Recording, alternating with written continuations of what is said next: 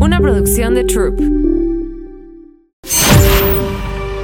Ya es hora de cambiar los estándares establecidos de belleza y ser fiel a nuestra esencia. Soy Indelisa y esta nueva plataforma es el resultado de muchos años de cuestionarme y buscar respuestas reales. Estoy lista para atrevernos a vivir la verdadera belleza sin filtros. Esto es Bonita Inside Out. Arriba las pestañas. Hola beauties, bienvenidas a un episodio más de Bonita Inside Out, Belleza sin filtros.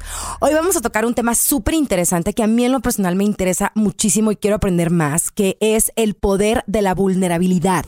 Vamos a aprender qué es la vulnerabilidad, que está como ahorita un poco de moda el término y me gustaría entenderlo mucho mejor, y sobre todo el poder de ser vulnerable. Y para esto invitamos a la terapeuta Marina Armendares. Ella es licenciada en psicología, maestra en neuropsicología clínica y coach certificada por IPEC, que es el Institute for Professional Excellence in Coaching. Además, Marina es una gran amiga mía que admiro y respeto y me encanta porque siempre tenemos pláticas súper interesantes y súper enriquecedoras y siempre me quedo con ganas de aprender más cada vez que tenemos oportunidad de convivir, y dije, no, tiene que venir al podcast porque creo que es la persona perfecta para explicarnos todo este tema que está como muy de moda. Pero, ¿cómo estás, Marina? Muy bien, muchas gracias por invitarme. Estoy feliz de traer al podcast las conversaciones que luego pasan más en las mesas de los restaurantes. Exactamente. Oye, cuéntanos un poco qué haces y un poco, como me dijiste antes de empezar a grabar, en qué consiste la neuropsicología, que me parece una carrera fascinante. Bueno, tú explícanos por qué. ¿Qué es? Pues te cuento un poco de mí. Yo estudié psicología, ñoña máxima, y pues lo más ñoño que se me ocurrió hacer después de la licenciatura en psicología, siguiendo evidentemente mis intereses, fue una maestría en neuropsicología clínica. La neuropsicología es este puente, como hablábamos hace un ratito, entre la psicología y la neurología, ¿no? Como dice el nombre. Entonces, desde una perspectiva de neuropsicología, lo que vemos es que puenteamos lo que ocurre en la clínica, cómo alguien está pensando, sintiendo, actuando, cuál es su estado emocional, cuál es su estado cognitivo, y volteamos a ver qué está pasando como neurofisiológicamente. Okay. ¿Qué está pasando en su cerebro? ¿Cómo está a nivel más biológico? Y entonces es algo apasionante que ha crecido enormemente, como que tradicionalmente pensamos, ¿no?, en la psicología como una cubeta, y en la psiquiatría, exacto, otra. O la neurología más desde la perspectiva como médica, otra. Exacto. Y de más en más, en esta tendencia tan necesaria de integrarnos y de integrar la salud y de integrar como las partes de nosotros que de repente sentimos que tenemos que como compartimentalizar, se ha vuelto cada vez algo más importante en términos de cuidado de la salud mental. A mí me parece fascinante. Me parece fascinante porque tú eres terapeuta, das terapia, ¿no? Uh-huh. O sea, como de puedes ir a un consultorio literal. Así es.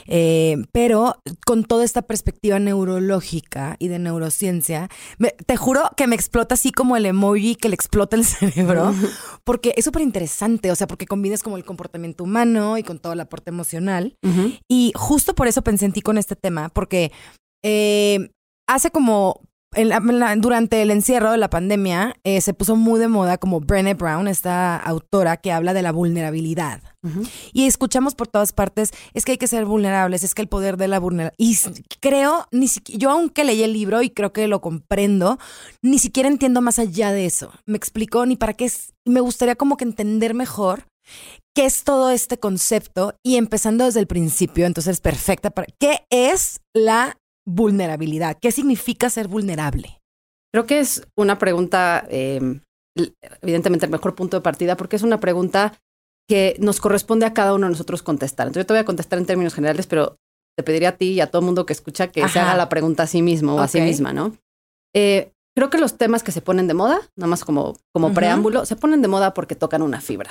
Okay. ¿Por qué se pone de moda el tema de la vulnerabilidad en los últimos años y se superpone de moda ultra en la pandemia? Uh-huh. Pues porque no sé si te ha pasado, si compartes la experiencia, pero la vulnerabilidad que sentimos durante el encierro estuvo hardcore. Sí, estuvo cañona. Entonces de repente fue una manera como decir, ay, le voy a poner atención a este término que ahora me resulta súper relevante.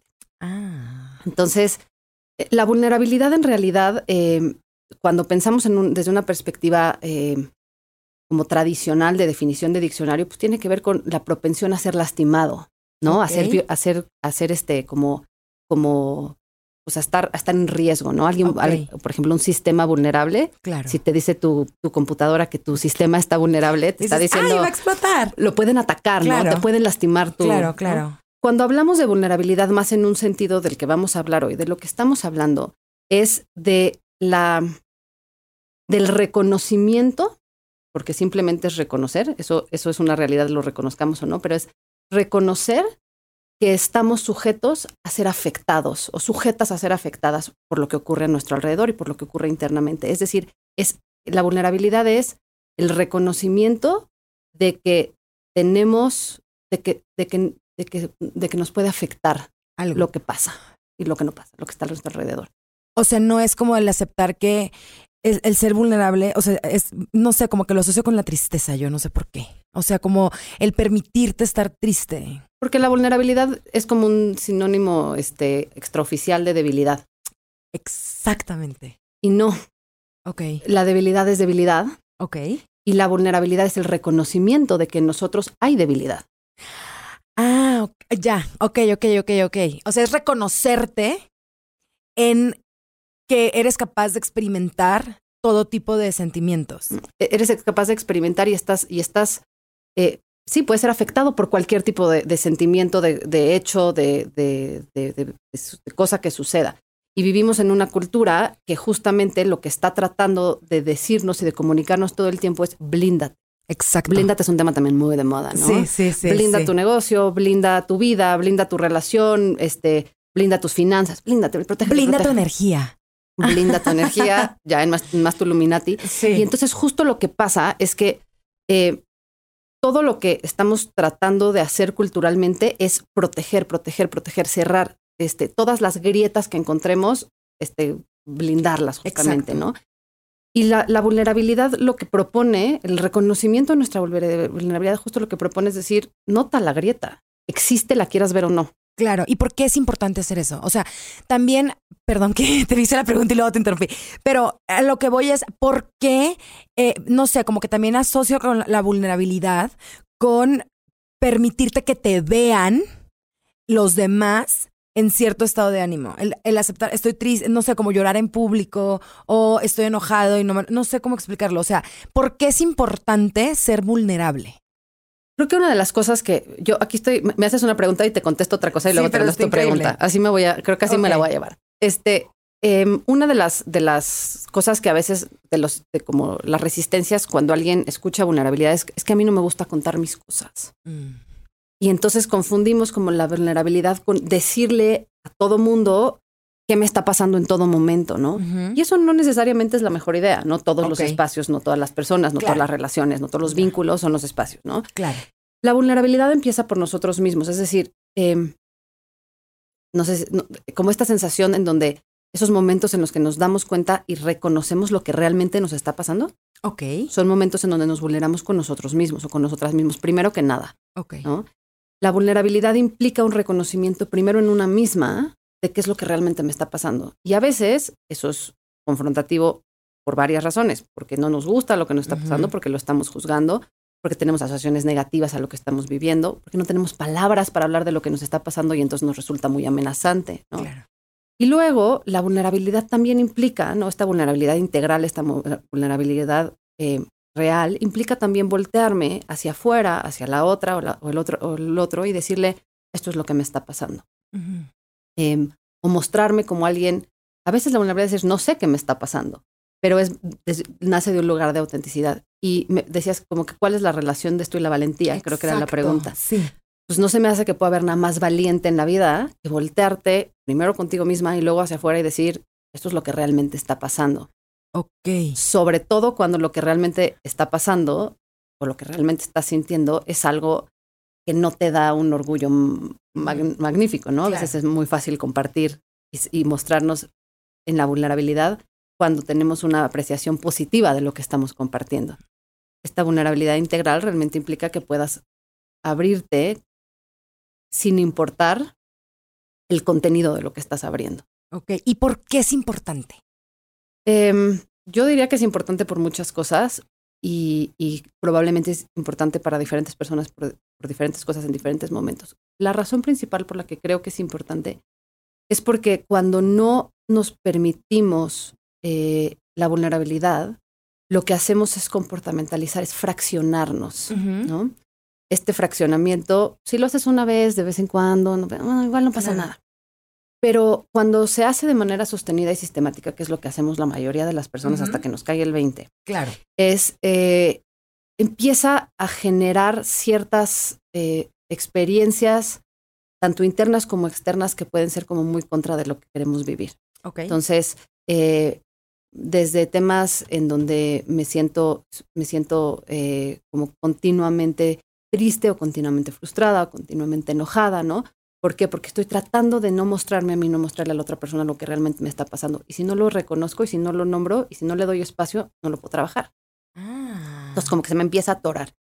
Y luego la otra cosa que tiene que ver más hacia afuera es, vivimos con un profundo deseo de generar conexiones auténticas. Si tú le dices a alguien, o sea, como en su top 5 de deseos más profundos está el conectar. Ay, sí. Y entonces vamos por la vida buscando conexión y buscando conexión y buscando conexión, pero sin querernos, o sea, queremos el premio sin el riesgo, ¿no?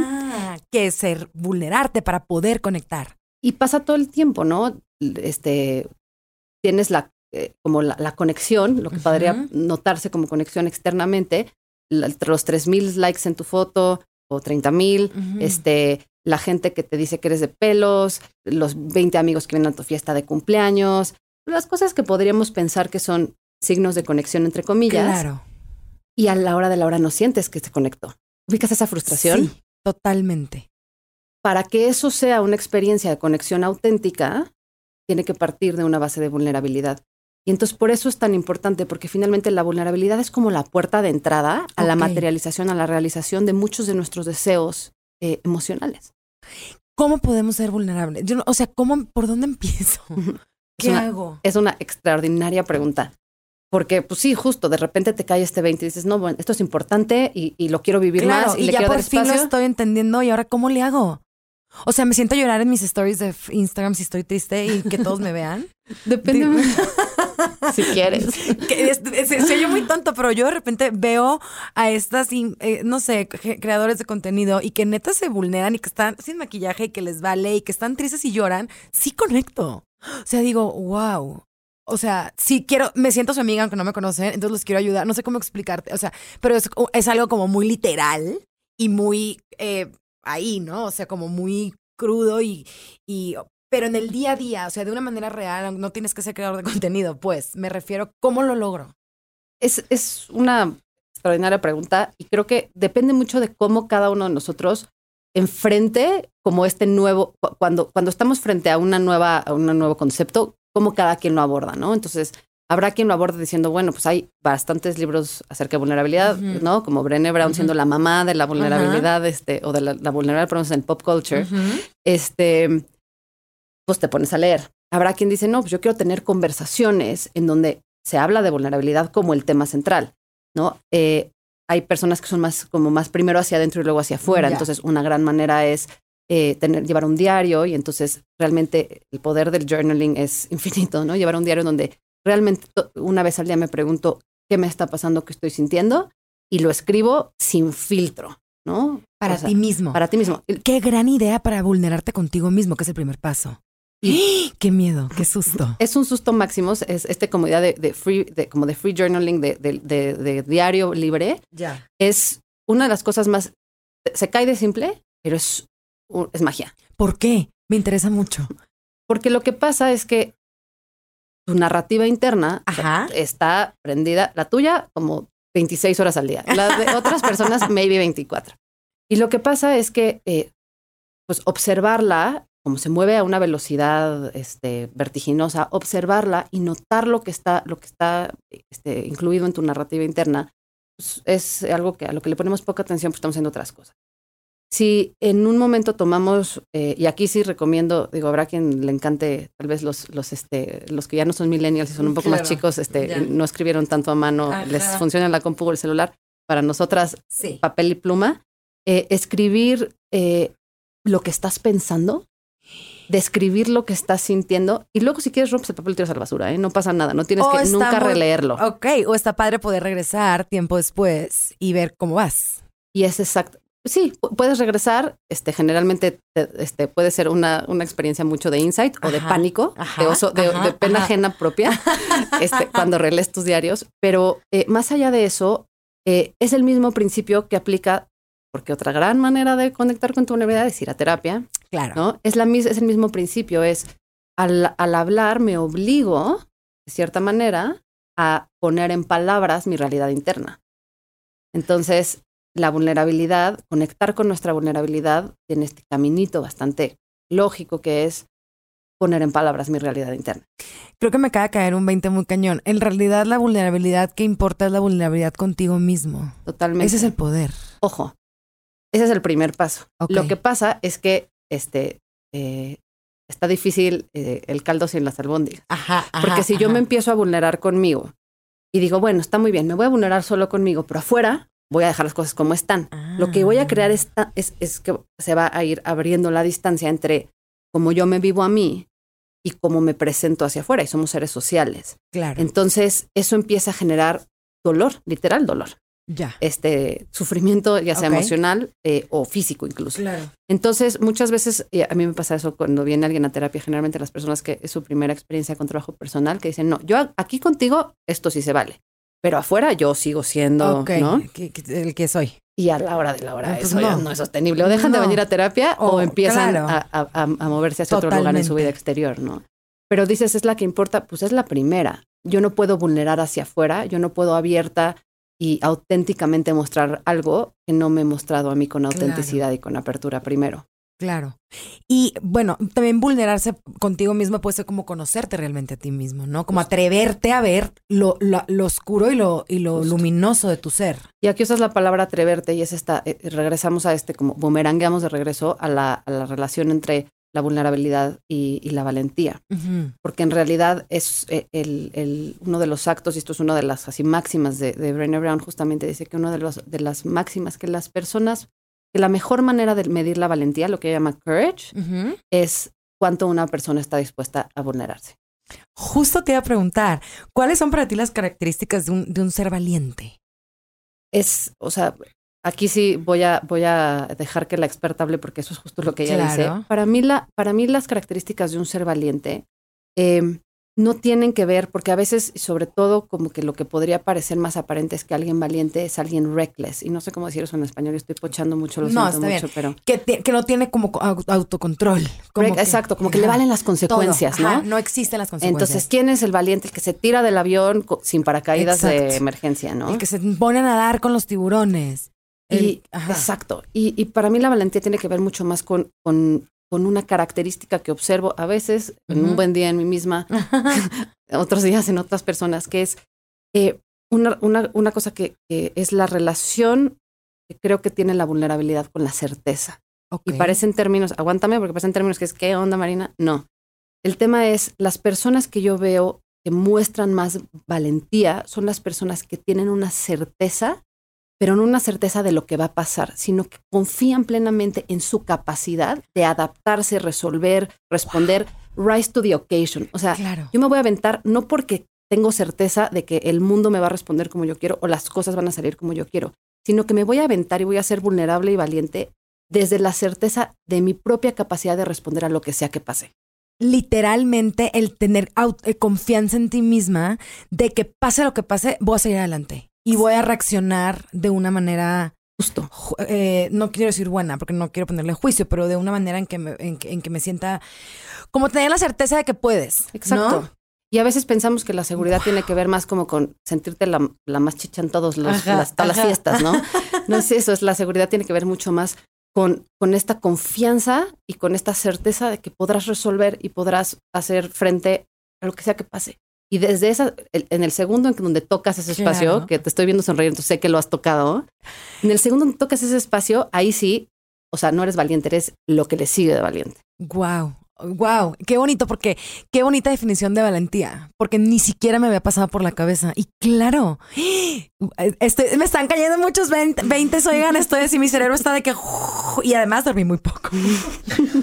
¿Cómo no caer? No, bueno, primero, ¿cómo lidiar con los errores o malas decisiones? Por ejemplo, desde este lugar de vulnerabilidad. Mira, te voy a decir la que me funciona a mí. Creo que hay muchas personas que te podrán decir desde maneras diferentes. Hay gente que tiene esta mentalidad como muy fuerte, como de growth mindset, de decir, no, a ver, cada error es una oportunidad. Y es un aprendizaje. Es un aprendizaje, learnability, que me parece que es 100% un camino y que me parece que en muchos sentidos es el objetivo. Ajá. Yo tengo que irme un paso más atrás porque tengo que empezar como en square zero. Ya.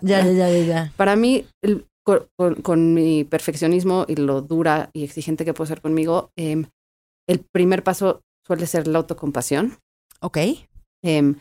Eso es más fácil de decir que hacer. Entonces, como que mi arma secreta es cuando de plano me estoy dando duro, cuando cometí un error o algo que yo etiqueto como un error,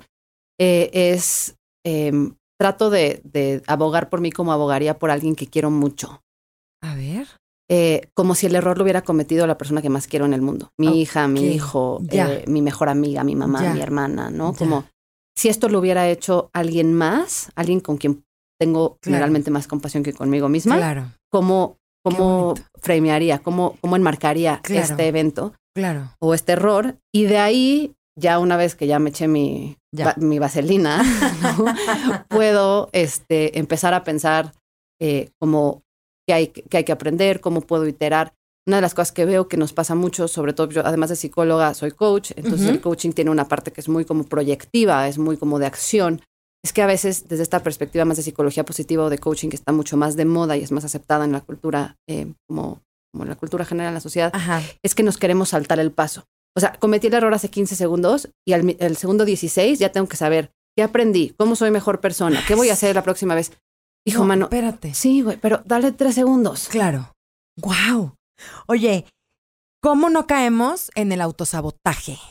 Que eso, a tu cara, que los que están viendo en YouTube, porque es un tema que muy recurrente en mí, porque siento que a todos nos pasa y de repente no sé si cae en esto mismo que mencionas de que cometes un error y en 3 segundos ya tienes que saber y cómo se resuelve y qué aprendí, por qué pasó y los tiempos son perfectos y pero también siento, y me pasa mucho en lo personal, seguramente a quien nos escucha también, de repente me doy cuenta y me cacho en conductas que están autosaboteando. Una cosa muy sencilla, por ejemplo, sé que tengo que tengo que contestar un mail y que es importante de chamba y entonces invento que voy a acomodar el cajón de mi escritorio, que entonces voy y me hago un café. Y es mucho más sencillo sentarme y responder el mail porque va a solucionar algo importante. Entonces me tomo, no sé, como que siento que me autosaboteo en cosas bien chiquitas, pero son bien importantes. Yo creo que hay 2 cosas. Una primero y una después.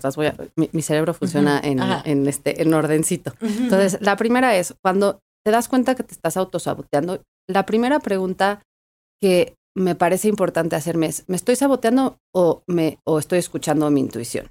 A veces las cosas que saboteamos son cosas que no queremos. Ya. ¿No? Sí. Entonces hay una parte de nosotros, como nuestra parte tal vez más integrada o más conectada, que es como, sí, no estoy poniendo la energía aquí o estoy obstaculizando esto porque ni lo quiero, ¿no? Claro. Si estás en una situación en la cual como que no le estás como dedicando y estás incluso yendo en contra de lo que dices que quieres, entonces yo creo que la primera pregunta es ¿lo quiero? Si la respuesta es sí. Sí, porque puso un ejemplo un poco más sencillo, pero ¿qué tal que estás buscando el trabajo de tus sueños y tienes la entrevista y te autosaboteas porque crees que no te lo mereces, por ejemplo? Exacto. Entonces la primera pregunta es, ¿lo quiero? Sí, lo quiero, ¿no? Okay. Bueno, si sí lo quiero, órale, va. Si no lo quiero, por favor, hazte un favor y volteate a ver otra cosa y búscate algo que sí quieras porque ahí tu energía va a fluir mejor y tu atención y tus resultados. Si sí lo quieres, entonces hay una siguiente pregunta que es como una pregunta paraguas sobre las que caen las demás y es una frase de Liz Gilbert, que es esta mujer que escribió Eat, Pray, Love y luego una serie de otros libros bastante brillantes, que dice que toda la procrastinación es miedo. What? All procrastination is fear. Híjole, yo soy la persona más procrastinadora. ¿Existe ese verbo en español? Sí, ¿no? Hagámoslo. Ya lo inventamos. Del mundo. Lo he trabajado mucho, pero creo que es uno de mis retos y de mis oportunidades de mejoría. Lo que a mí cuando yo leí esta frase, que además era como un meme de una niña meditando así, y dije como, híjole, qué cosa, como en un cómic venía algo que me pegó tan fuerte, porque tuve un momento como de pánico. Finalmente las conductas de evitación son conductas de miedo. Ok. Entonces, si yo estoy evitando y dándole la vuelta a algo, más que decir, bueno, voy a planear, antes de ponerte a planear así en 26 pasos qué es lo que vas a hacer para luego no ejecutar el plan porque igual vas a procrastinar, es, ¿a qué le estoy sacando? ¿Qué me da miedo de esto? ¿Qué me da miedo? Ese mail que no estoy mandando, ¿qué me da miedo? Que me digan que no me quieren pagar, que mi mamá se enoje, que el que me gusta no venga a mi fiesta. O sea, lo que sea que me dé miedo. Claro. Porque entonces, como que le quitas esta cosa como medio mística a la procrastinación, porque yo escucho que la gente me dice, procrastino, pero no sé por qué. No, procrastinas porque no estás volteando a ver la razón y la causa raíz de procrastinar, que es lo que te da miedo. Está muy cañón, Marina. Muy, muy, muy cañón. ¿Por qué nos comparamos? Por ser seres sociales que tienen que existir y sobrevivir.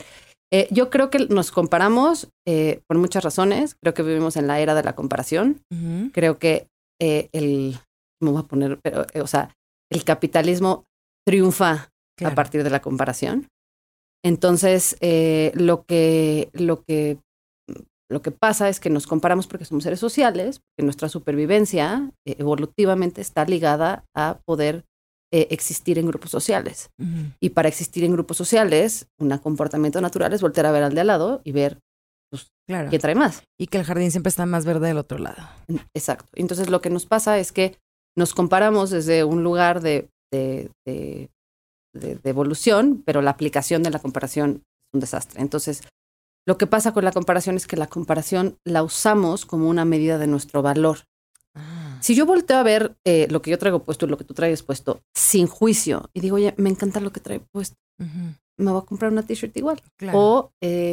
O híjole, tal vez no me vestía adecuadamente para hoy porque era más ese look. Ya, no, claro. Pero no le meto un juicio, no me meto con mi valor. No. Ya. En sí misma la comparación no me hace daño. Exacto. Al momento en que la comparación se vuelve un cuchillo que nos clavamos en harakiri, es Ajá. cuando en la comparación meto el factor de mi valor. Ok. Te lo pregunto porque vivimos en esta época de pues todo está disponible en las redes sociales y hay un dicho, es en inglés, que dice comparison is the thief of joy, que lo dijo Winston Churchill, que es algo así como compararte, la comparación es el ladrón de la alegría. Uh-huh. Y lo veo en todos los niveles, el estarnos constantemente comparándonos los unos a los otros, pero es que está más guapa, pero es que tiene más likes, pero es que pero es que su vida es más feliz, pero es que partiendo desde el punto que las redes sociales todo es mentira y es una ilusión y bla, bla, bla. Pero siento que ahorita, sobre todo entre las mujeres, hay, creo que hay un sentimiento de comparación. Creo que todos los seres humanos, y tú me lo dirás, somos... tenemos como este tema como competitivo por naturaleza, hasta cierto grado sano, porque te hace salirte de tu zona de confort y bla, bla, bla.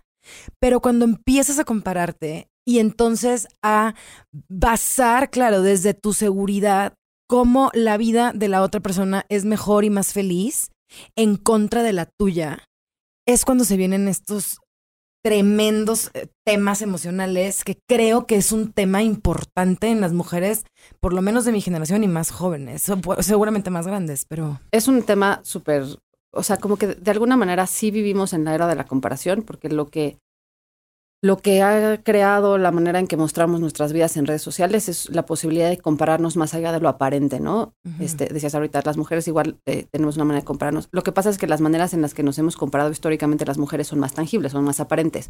Es el físico, ¿no? Cómo están los niños. Claro. Igual los hombres tienen una manera de compararse que tenía que ver con cosas que no se manifiestan, además del dinero que son ceros en la cuenta de banco. Sí. Como que igual su comparación ocurría en otro plano menos físico. Ok. ¿No? Pero lo que pasa es que pues sí, se nos puso aquí la tormenta perfecta para compararnos. Y hay una cosa que yo le digo a mis clientes que es como un checklist. Uh-huh. Y a mí me funciona mucho para mí y de ahí que lo comparta. Cuando estoy haciendo algo y estoy motivándome de alguna manera, y sobre todo cuando me está dando como algo de tremens, que es uh-huh. cuando me hago esta pregunta, me pregunto, ok, hay 3 motivadores que yo para mí tengo como un foco rojo, ¿no? Claro. Red flag. Sí. Que es, si lo estoy haciendo por comparación por culpa o por ansiedad, me amarro las manos y lo dejo de hacer en un instante, siempre que me doy cuenta, no estoy tan consciente. Pero, por ejemplo, ¿qué conductas? Imagínate que estoy en mi casa y tengo que hacer algo y entonces digo, me empiezo a sentir incómoda y digo, le voy a hablar a Elisa. Uh-huh. ¿Por qué me ocurrió a Elisa? Estoy ansiosa y quiero que me distraigas. O me siento culpable porque había quedado de ir a esta fiesta y no fui, o a esta reunión y no fui, y entonces por culpa voy a hacer whatever, ¿no? Uh-huh. Voy a invitar a mi amiga que no fui a su fiesta a cenar, ¿no? Y ya está como mal, como de saque, esa cena ya trae mal yuyu. Ya, ok. O sea, culpa, ansiedad y comparación son 3 muy malos como consejeros. Literal. Contigo misma. Ok. Y dame un ejemplo de, ya dijiste culpa, ya dijiste ansiedad, ¿y cuál es la de compararte? La de compararme. Si yo voy a hacer desde la más banal uh-huh. hasta la más, ¿no? Si yo empiezo a ver en Instagram que toda la gente que yo sigo de repente se está yendo a vacaciones uh-huh. y yo no presupuesté unas vacaciones, tengo un chorro de trabajo, no. Yo me voy a buquear mis vacaciones porque me comparé con la de al lado y al rato, aunque me endeude, aunque pierda trabajo, aunque tenga que encargar a mi perrito, aunque ya sabes. Entonces, todo esto que hacemos como que tiene como motivador la culpa, la comparación y la ansiedad, generalmente nos sale el tiro por la culata. Ni me la paso bien en la vacación, la pago más cara, la cena está mala, hablo contigo, me dices, ¿por qué me hablaste? Me malviajaste, me dejaste toda ansiosa, Marina, no me vuelves a hablar en este plan. ¿No? ¡Qué increíble! Y esa entonces hay que tenerla súper en cuenta. Son 3 red flags que nos hacen tomar malas decisiones. Estamos buscando mucho la red flag del otro. Ahí te va la red flag tuya es, si tu motivador es ansiedad, comparación o culpa, stop. Porque te estás autosaboteando. Oye, ¿cómo quitarnos esta armadura para poder ser más vulnerables? O sea, ¿cómo? Ya sé que te lo pregunté al principio, pero ¿cómo podemos ser más vulnerables de una manera práctica? Así casi que quiero que me digas qué hacer. Quiero que me des el instructivo. El instructivo es, no son 12 pasos, okay. Pero son varias alternativas. La primera es reconocer que le ves valor a ser más vulnerable. Si la verdad no le ves valor, negaste tu tiempo. Claro. Entonces, si hay una parte de ti que dice, híjole, sospecho, huelo, intuyo, me suena que mi vida sería mejor, que mi experiencia humana sería más plena. Si me lanzo, vas. Si no le ves valor, quédate en tu casa. Ya. Si le ves valor a vivir con mayor vulnerabilidad, entonces mi sugerencia, que es una sugerencia que alguien puede hacer lo que quiera, sería encuentra cuál es la manera en que a ti te hace sentido conectar con la vulnerabilidad. Si es a través de lo que te hace hacer toda la información, si es a través de la conversación, si es a través de la terapia, si es a través del journaling, si es a través de la meditación, si es a través del contacto con la naturaleza, lo que sea que te haga más sentido. Y ojo con esto, aunque no hayas hasta el día de hoy pensado en la vulnerabilidad como un concepto que te interesa, eso no quiere decir que la vulnerabilidad te sea ajena. Eres un ser humano que existe en este plano terrenal, entonces ya tienes experiencias de vulnerabilidad. Entonces yo le diría a la gente, piensa en alguna vez en donde te mostraste como eras, no tiene que ser ayer, puede ser en tu infancia. Claro. Pero piensa en alguna vez en donde te mostraste con apertura y con vulnerabilidad como eras, lo que estabas viviendo, lo que estabas en ese momento. Y tienes ahí tu plano, tu referencia. Y entonces empieza a analizar la experiencia. ¿Dónde estabas? ¿Con quién? ¿En qué tipo de situación? ¿Cómo te presentaste? ¿Qué fue lo que abriste? ¿Qué fue lo que vulneraste?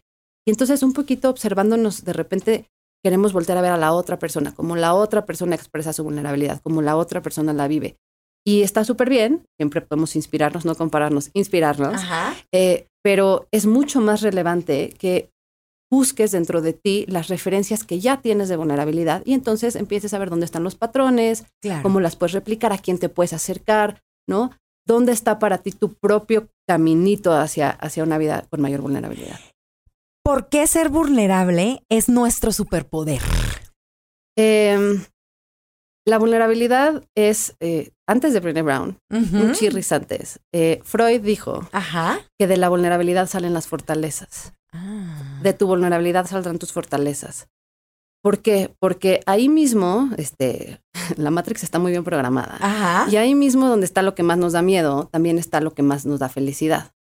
Y entonces, si yo quiero una vida plena, conectada, creativa, poderosa, ¿no? No me puedo saltar el paso de la vulnerabilidad. Y entonces, cuando acepto eso y me permito estar en mi vulnerabilidad, de ahí surgen mis mejores ideas, mis mejores relaciones, mi creatividad máxima, mi potencial, mi valentía, como hablamos hace rato, ¿no? Mi certeza en mi propia capacidad. Si tú te pones a ver hoy, desde tu vulnerabilidad, todas las maneras en donde tú ya has podido hacer frente a las veces en las cuales la vida te ha lastimado, confrontado, frustrado, roto incluso, y desde la vulnerabilidad te lo permites, ya eres tu propio superhéroe, porque estamos aquí sentadas y funcionas y funciono. Claro. Entonces, superhéroe ya eres, superheroína. Okay. Entonces, la cosa es, si puedes verte desde la vulnerabilidad y aceptar eso, empiezas a conectar también con el poder que te da el reconocerte como alguien vulnerable, como alguien a quien se puede afectar, y darte cuenta que con todo y eso haces todo lo que haces, eres todo lo que eres, logras todo lo que logras. Y eres valiente. Absolutamente. Y nadie se arrepiente nunca de ser valiente. Amo esa frase. También creo que la vulnerabilidad es sacarte absolutamente de tu zona de confort. Y todo lo bueno de la vida, beauties, como sabemos en este podcast, sale. Y todo lo bueno de la vida, beauties, como sabemos en este podcast, viene de salirte de tu zona de confort. Y desde la vulnerabilidad, y esto es una cosa que a mí me parece maravillosa, es la vulnerabilidad lo que hace es que amplía nuestra zona de confort. Entonces, la zona de confort, no desde la idea de la zona de confort, mi microzona de confort, en donde nunca jamás tomo un riesgo, sino imagínate que yo pueda estar cómoda en la incomodidad de hacer cosas valientes. Porque tengo certeza en cómo voy a reaccionar. Porque tengo certeza que como reaccione la voy a sacar. Ya, justo le tengo que cambiar. De cómo reacciones la vas a sacar. Marina, ya entendí. Muchísimas gracias por acompañarnos. ¿Dónde te encontramos? Estoy en redes sociales como Marina Arfo. Ajá.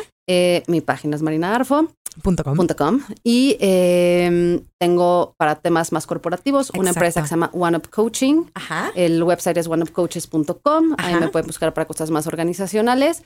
Y lo que más me gusta es la conversación, como puedes ver en Entonces me encantará que quien quiera platicar conmigo. Claro. Si quieren ir a tomar terapia personal contigo, te escriben por un DM y ahí los diriges, ¿no? Ajá, tengo que ser completamente plena y transparente y manejar las expectativas. Ajá. Tengo muy poquito espacio y bastante tiempo en lista de espera, pero tengo una red de maravillosos colegas y maravillosas colegas con quienes referirlos con todo el cuidado. Entonces, sí soy un buen punto de contacto. Mil gracias. De todas maneras, aquí vamos a dejar todos tus datos y los teléfonos de tu consultorio y tal. Gracias, Marina. Gracias por tomarte el tiempo. Eres de las terapeutas más ocupadas que conozco. Y gracias por compartir y gracias por ser del equipo de las que queremos generar contenido positivo que sirve de ayuda. Gracias. Gracias por el espacio. Y beauties, a ser vulnerables. Ya es hora.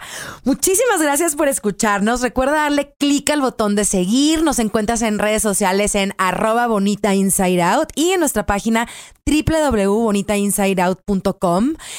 Si les gustó este episodio, comenten, déjenos sus dudas en los comentarios. Obviamente vamos a estar súper pendientes, juntas, creciendo y aprendiendo. Y como siempre, arriba las pestañas. Bonita Inside Out.